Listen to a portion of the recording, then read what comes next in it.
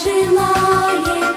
Никогда, никогда горя вы не знайте, а всегда с Богом пребывайте.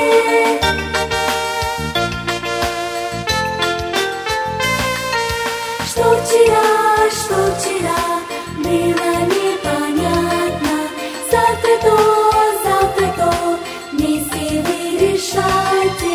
И конец всех проблем настанет, чтобы вы в жизни